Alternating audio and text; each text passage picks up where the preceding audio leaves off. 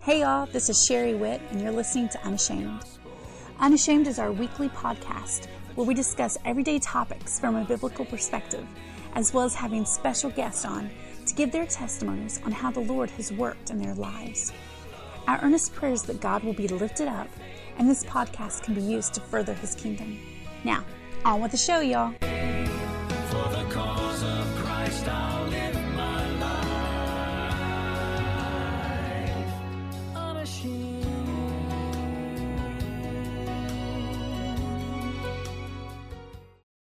Well, good afternoon. We have our special guest for today, and Proverbs 22:6 says, "Train up a child in the way he should go, and when he is old, he will not depart from it." And sometimes we use that verse and we talk about our parents, but that verse can also be used for someone else that's special in our lives, someone that his career is something that everyone has, taken advantage of, which is teaching, and it's Mr. Timothy Carberry. And Mr. Carberry, you've taught how many years? Well, I taught 30 years, and then I retired, and I went back to sub for about 5 years. So altogether, about 35 years in the business, I should say, teaching business. And you said that you loved doing that. I love teaching so much because I could be with children, being never married. That was my children. And that's what I went in. I love teaching. I love being with the children. I love watching their eyes open when they understand something, and you know they understand it. It was a wonderful job. And I know, maybe. Yeah, I mean, I had him as my third grade teacher, and it was very awesome to me. I mean, I think, even now with my dad being gone, I do, I guess now look at you more of a father figure because, I mean, you're there, we're Facebook friends, so, you're there and you always encourage me when you see posts that I post of my family or whatever, you always encourage me, and so, I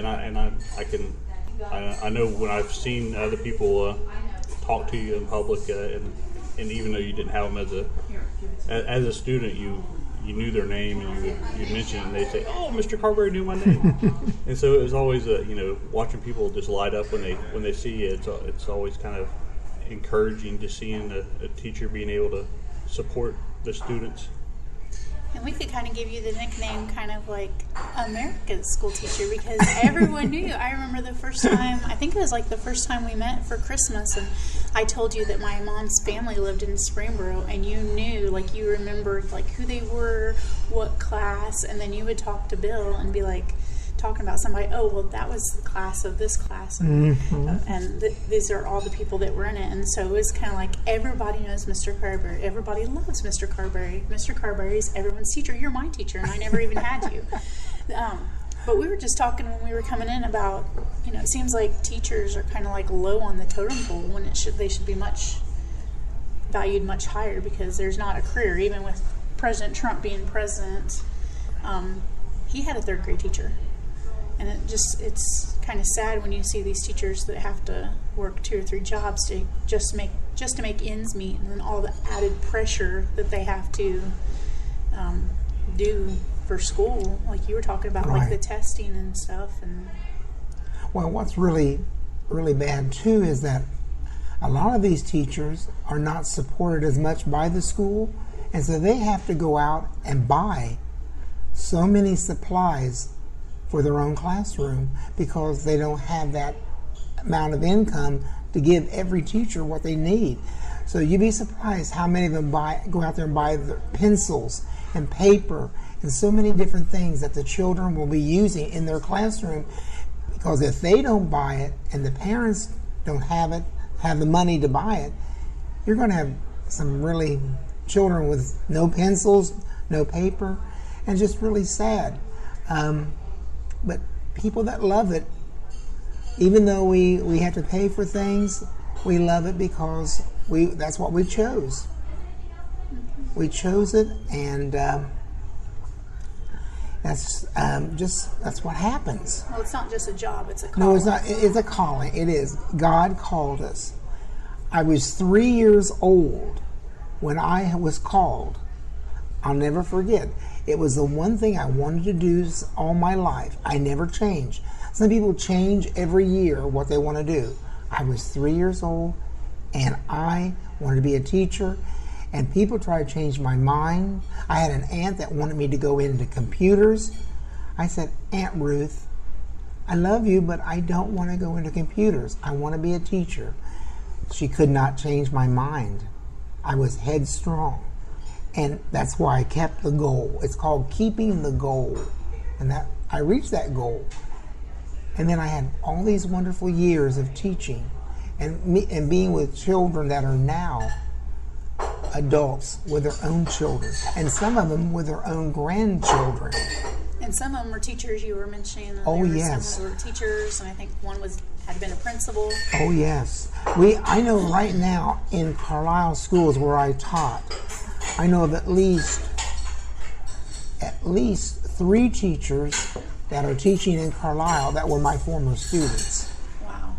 And like you said, one was a principal, and that makes number 4, but I'm telling you, it makes me so proud to know that they want to be a teacher. They followed in my footsteps. Maybe I wasn't the influence, I don't know, but I'll tell you this much, I'm proud to see them be a teacher. How much influence do you believe that your relationship with God had with that? Okay, let me tell you a little background of my family. My parents became Christians and were saved in 1949. All my brothers and sisters were born by that time. I am the only one of the 4 children that had a Christian parent from day one. And I really feel that means a big difference in my life, because they stress the Bible, they stress living the Bible, reading the Bible, and you say you want to, it formed me because God was part of my life. He absolutely was the center of my life, and I feel that God affected me that way. He wanted me to be a teacher. It says, it says in the Bible that He'll direct your ways, He'll direct your paths. Well, I guess He directed me at age 3 because that was what happened. It never ever changed. So God has been a part of my life. Have I been a Christian all my life? No. I went back, but God kept going with me. If you know what I'm saying, He kept walking with me. And at one time, He said, where are you going? What are you doing? And I said, God, I got to come back to you, because that is the whole purpose of life. God gives you a purpose in life. I swear He does. He gave me a purpose for being a teacher, a purpose for being a role model for children, and that my life could be a light to these children, because God was my light. He was my path. So God has been the center of my life, all my life, even though I wasn't always the Christian I should have been. But He was always there waiting for me. He will be there waiting for you. He will talk to you. He will guide you. And I thank God so much that I came back, because it's made life so much sweeter. Very true. It is when we walk closer with God, how much sweeter our lives are, and I think it's hard for us when we're away from God to really see that. We don't realize what we're missing until we get back where we're supposed to be, and then we realize how much love God had. And Sherry and I, when we got married, our song that we walked down the aisle to was God Made You, right? Mm-hmm. So when God made you, He was thinking of me, and right. It's like a prayer, right. And as God loves us more, as we feel God's love more, we can love others more, and to me that it's kind of like that's really what it's about, Right. Our life, as God loves us more, we can show our love more to others. Well, I feel that's why with my students, even when they could drive me crazy sometimes, I still loved them because they were mine. They were Carberry kids. And that's what, God just gave me all this love so I could love these children. Since I didn't have any of my own, I could love everybody else's children. And there's so many of them. And you can send them home. Or you can send them home. And then, but out on the playground, you'd be surprised how many kids still to this day say, "Oh, you were my teacher." I don't think I was their teacher, but they felt like I was their teacher because they saw me in the hallway. They saw me on the playground. They saw me in the cafeteria. And I was basically almost the only man in that building besides the principal or the gym teacher. So they saw a lot of me, and they became like family. And I'm sure that there are some kids that maybe didn't have a father figure to look up to. So you was the person that they chose to look to for that father figure example. Oh, I'm telling you, that's why I had to watch how I acted, what I said, because I had to be a role model for what a man should be around a child.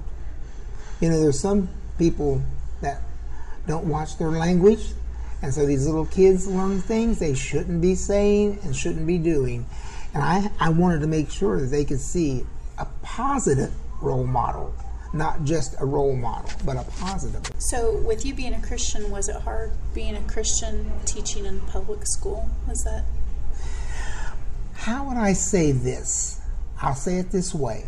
Carlisle was a good school, and a lot of times, I remember years ago when I first came there, that people from the local church, Hillcrest Baptist Church in Carlisle, they would come over and tell the children about upcoming events. They would tell them about revivals and things like that.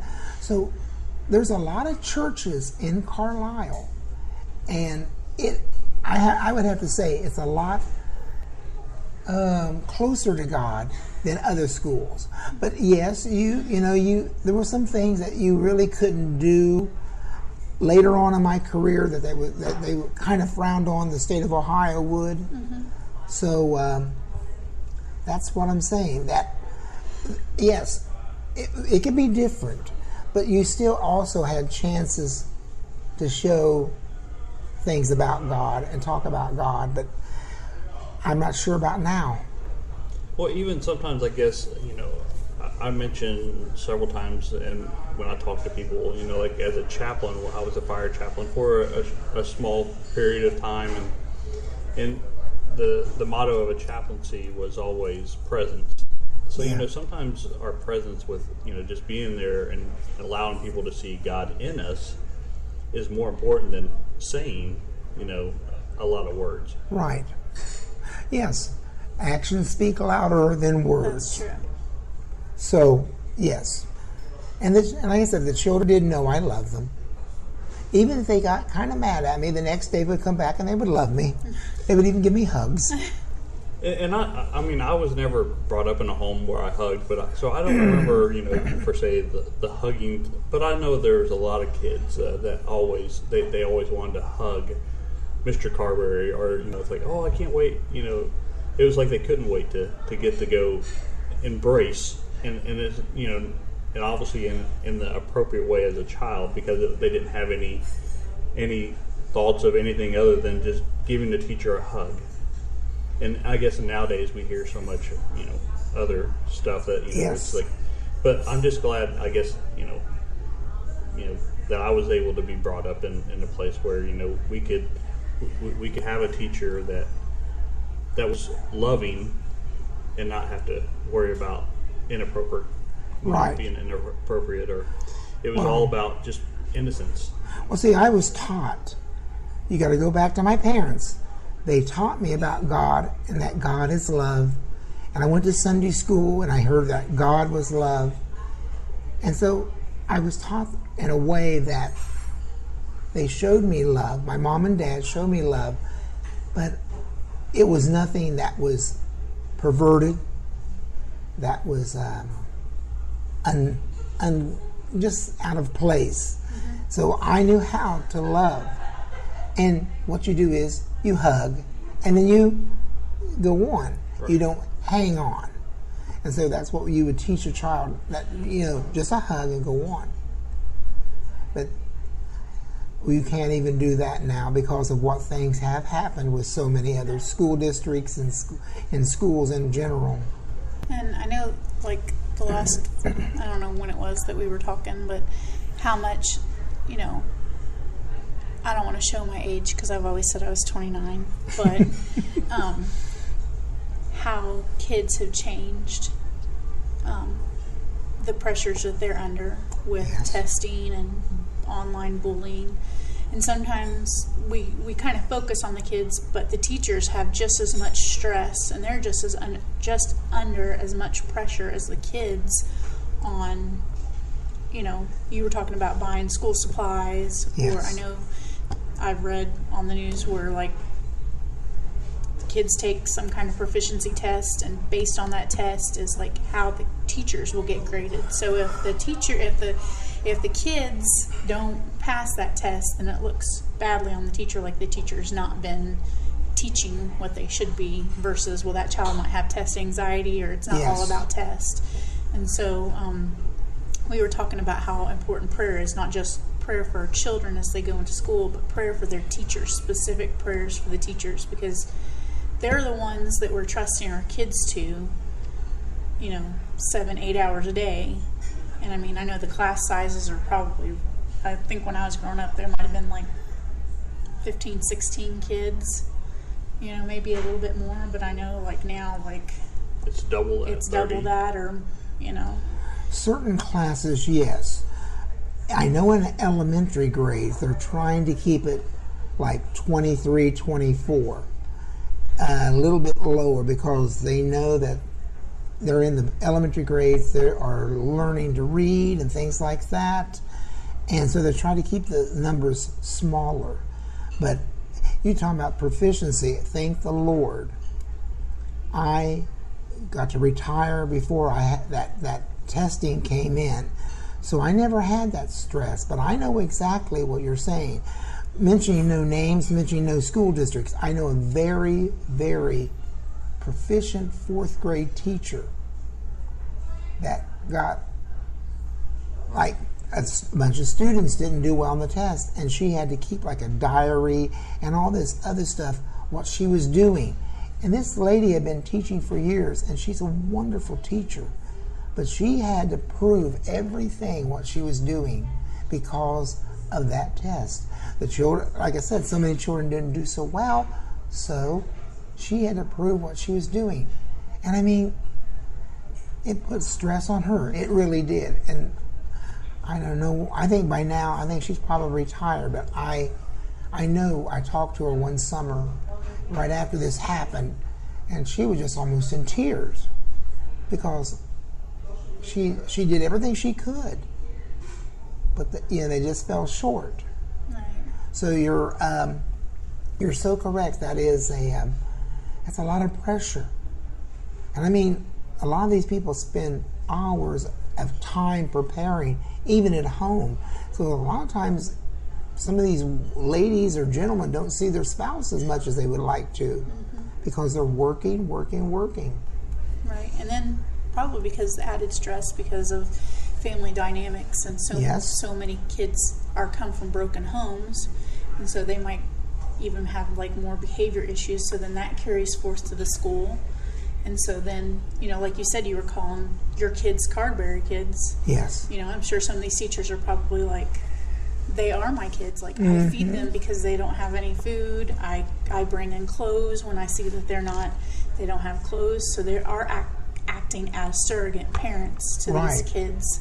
And a lot of these parents, like you said, are out of the they're out of the picture. So you have grandparents now that are taking care of the children, and it's hard because, like some of these people said, I have this one person said, I've raised my children, but now I'm having to raise another family, and it puts stress on them because they're getting older themselves, and these children are full of life. They're just being children, right? But they're worn out because of this, trying to take care of the family. Well, and I think like there was like like a picture or a meme, and it was a cartoon strip, and it was like, I don't know how many years ago, but it was the teacher sitting at the desk and then the parents and the child, and they were having the report card and they were pointing at the child saying, what is going on? And then it jumped to today, and it was the parents looking at the teacher saying, what is going on? Kid failing. Yeah. I think there's a lot of issue with like accountability. Yes. You want everybody wants their kids to do great. Everybody wants their kids to have perfect children, to get straight A's. But I think sometimes, I don't really know the reason, but sometimes it's kind of like, well, it can't be my children's fault. It has to be the teacher's fault. So then there's the added pressure of now pleasing everybody. Right.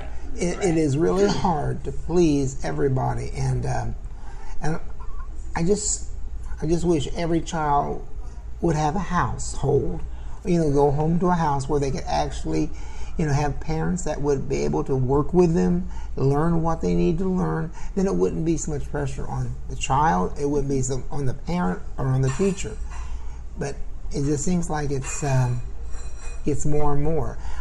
I want to tell everyone, though, I've been retired almost 16 years, so I have not seen a lot of the things that these younger teachers have told me about. They say, Mr. Carberry, we're so glad you're not here now because you would not even recognize what's going on. That's what they tell me. So it makes a difference. Well, do you also, I guess, maybe because you also have taught Sunday school, I guess I remember, the same thing even when I've taught Sunday school, that people look at you and say, well, I'm bringing my kid to church to be taught. Well, if the parents don't take time to teach their kids at home about the Bible, a Sunday school teacher in a half an hour or 45 minutes, because even though you may have an hour time, you're not able to teach them for that whole period of time. But in an hour, we'll just say an hour time, you can't teach child, the life lessons of the Bible, in an hour. You can't do those lessons. And so it's like school. If a parent or if there's not somebody there to support their children in the schoolwork, it's the same thing. They are kind of going to be behind. Well, as I said before, my parents brought me to Sunday school and took me to Sunday school, and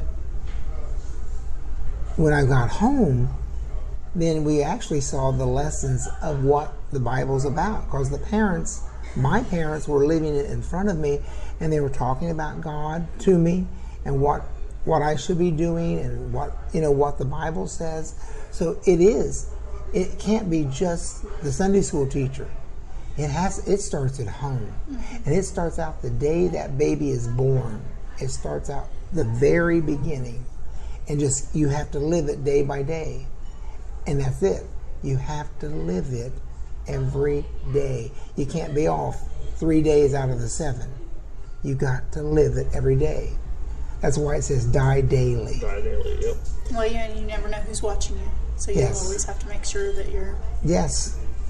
Well, I know, there again, I know, a lot of people put emphasis on Bible or, baby dedication and stuff. But, we dedicated our children to God when they were born. Before we brought them home from the hospital, we already told God, these children are yours. Mm-hmm. And some people make somewhat, and we did a church dedication as well, but in the same sense, we had already dedicated our children to God before we took them to church. Well, yes. And I think, there again, I've mentioned several times too, publicly doing things, obviously, it's important to make those public, announcements. Hey, there again, the title of this podcast is, Unashamed. And, we should be unashamed of the God that we serve. But there's times that, we are ashamed because we won't show. Right. We won't show it to the world whom we serve. And so to make I guess the point I was trying to make was, we only publicly dedicated our children after we already privately dedicated our children, but it was just to publicly show that we have given our children to Christ. Just like baptism. You were saved, but the baptism is the sign, public sign that you want to live your life for God, and the old is dead, and now you're new.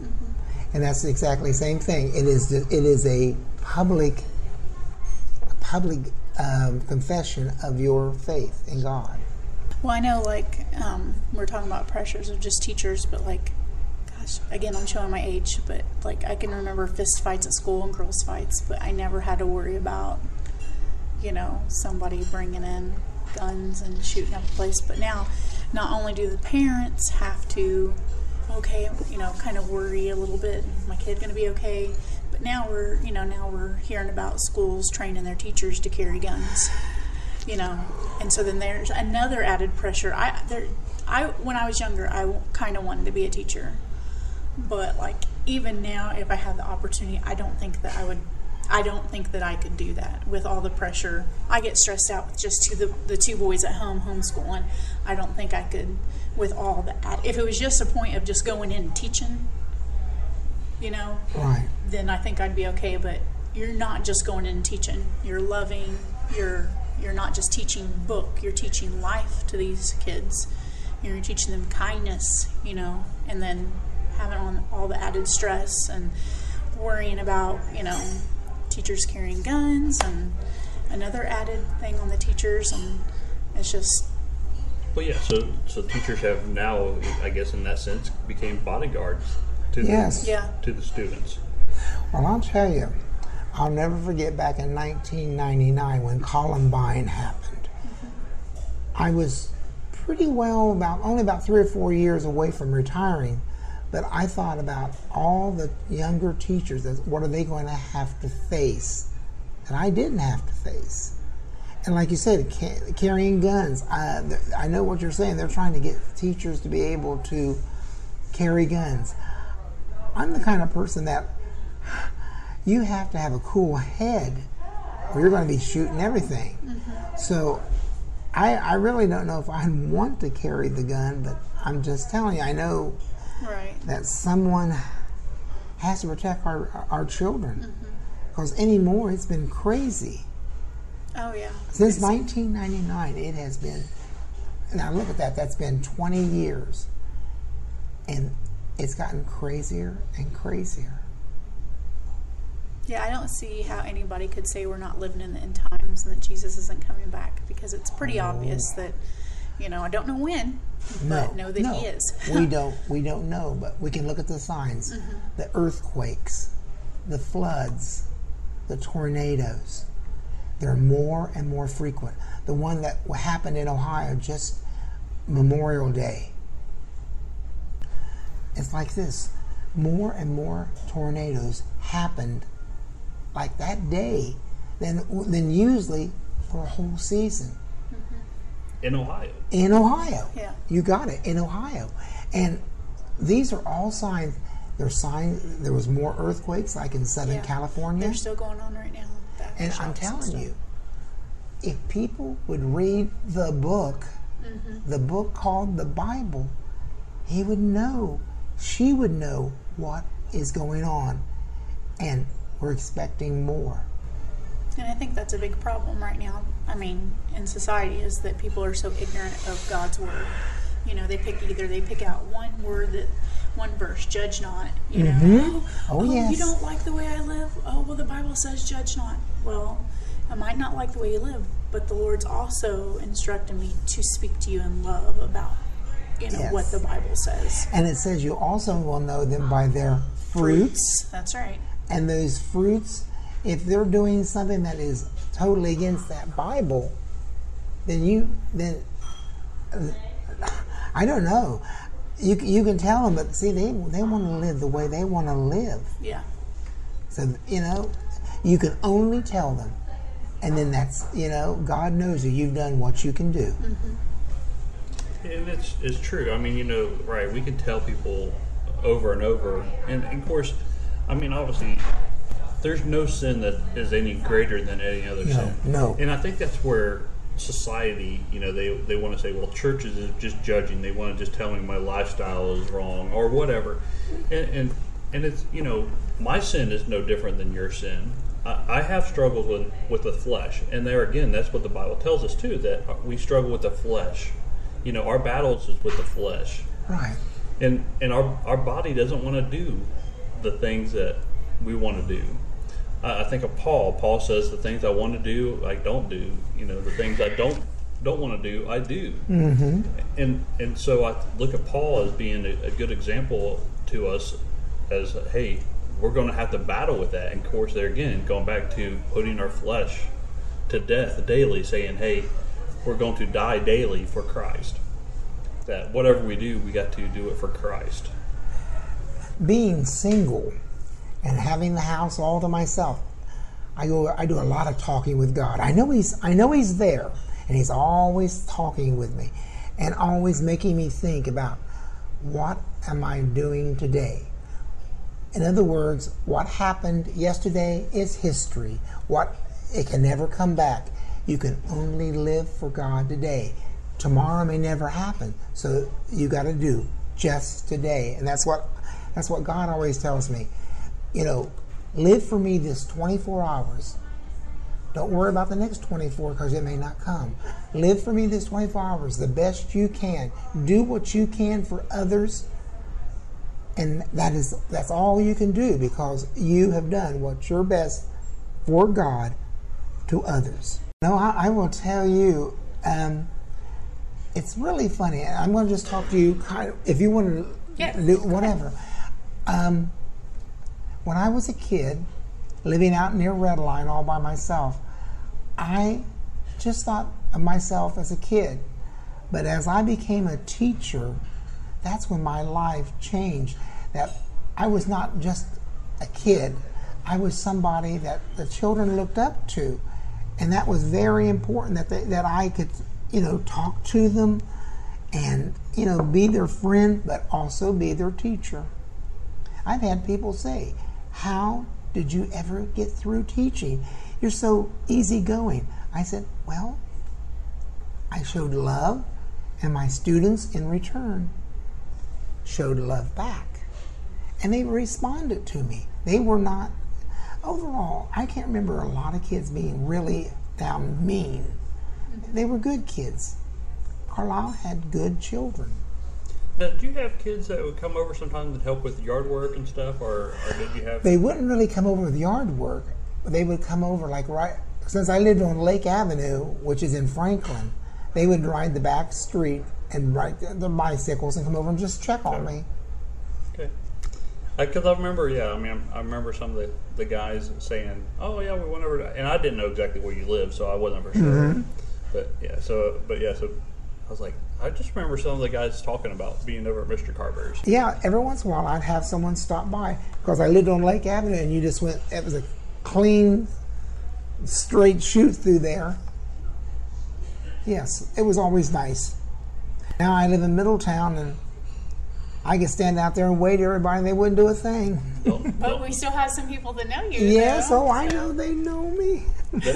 They know you, but it's probably weird because they don't know exactly where you live. So they're like, who's that guy over there? And really, I've got so many trees now that are big trees that it actually kind of shades the house. I mean, you can't really see the house.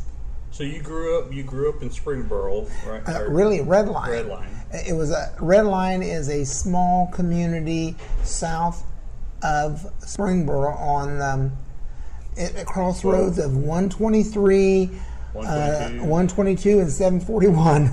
So Springboro, Lebanon, Middletown, yes, Franklin.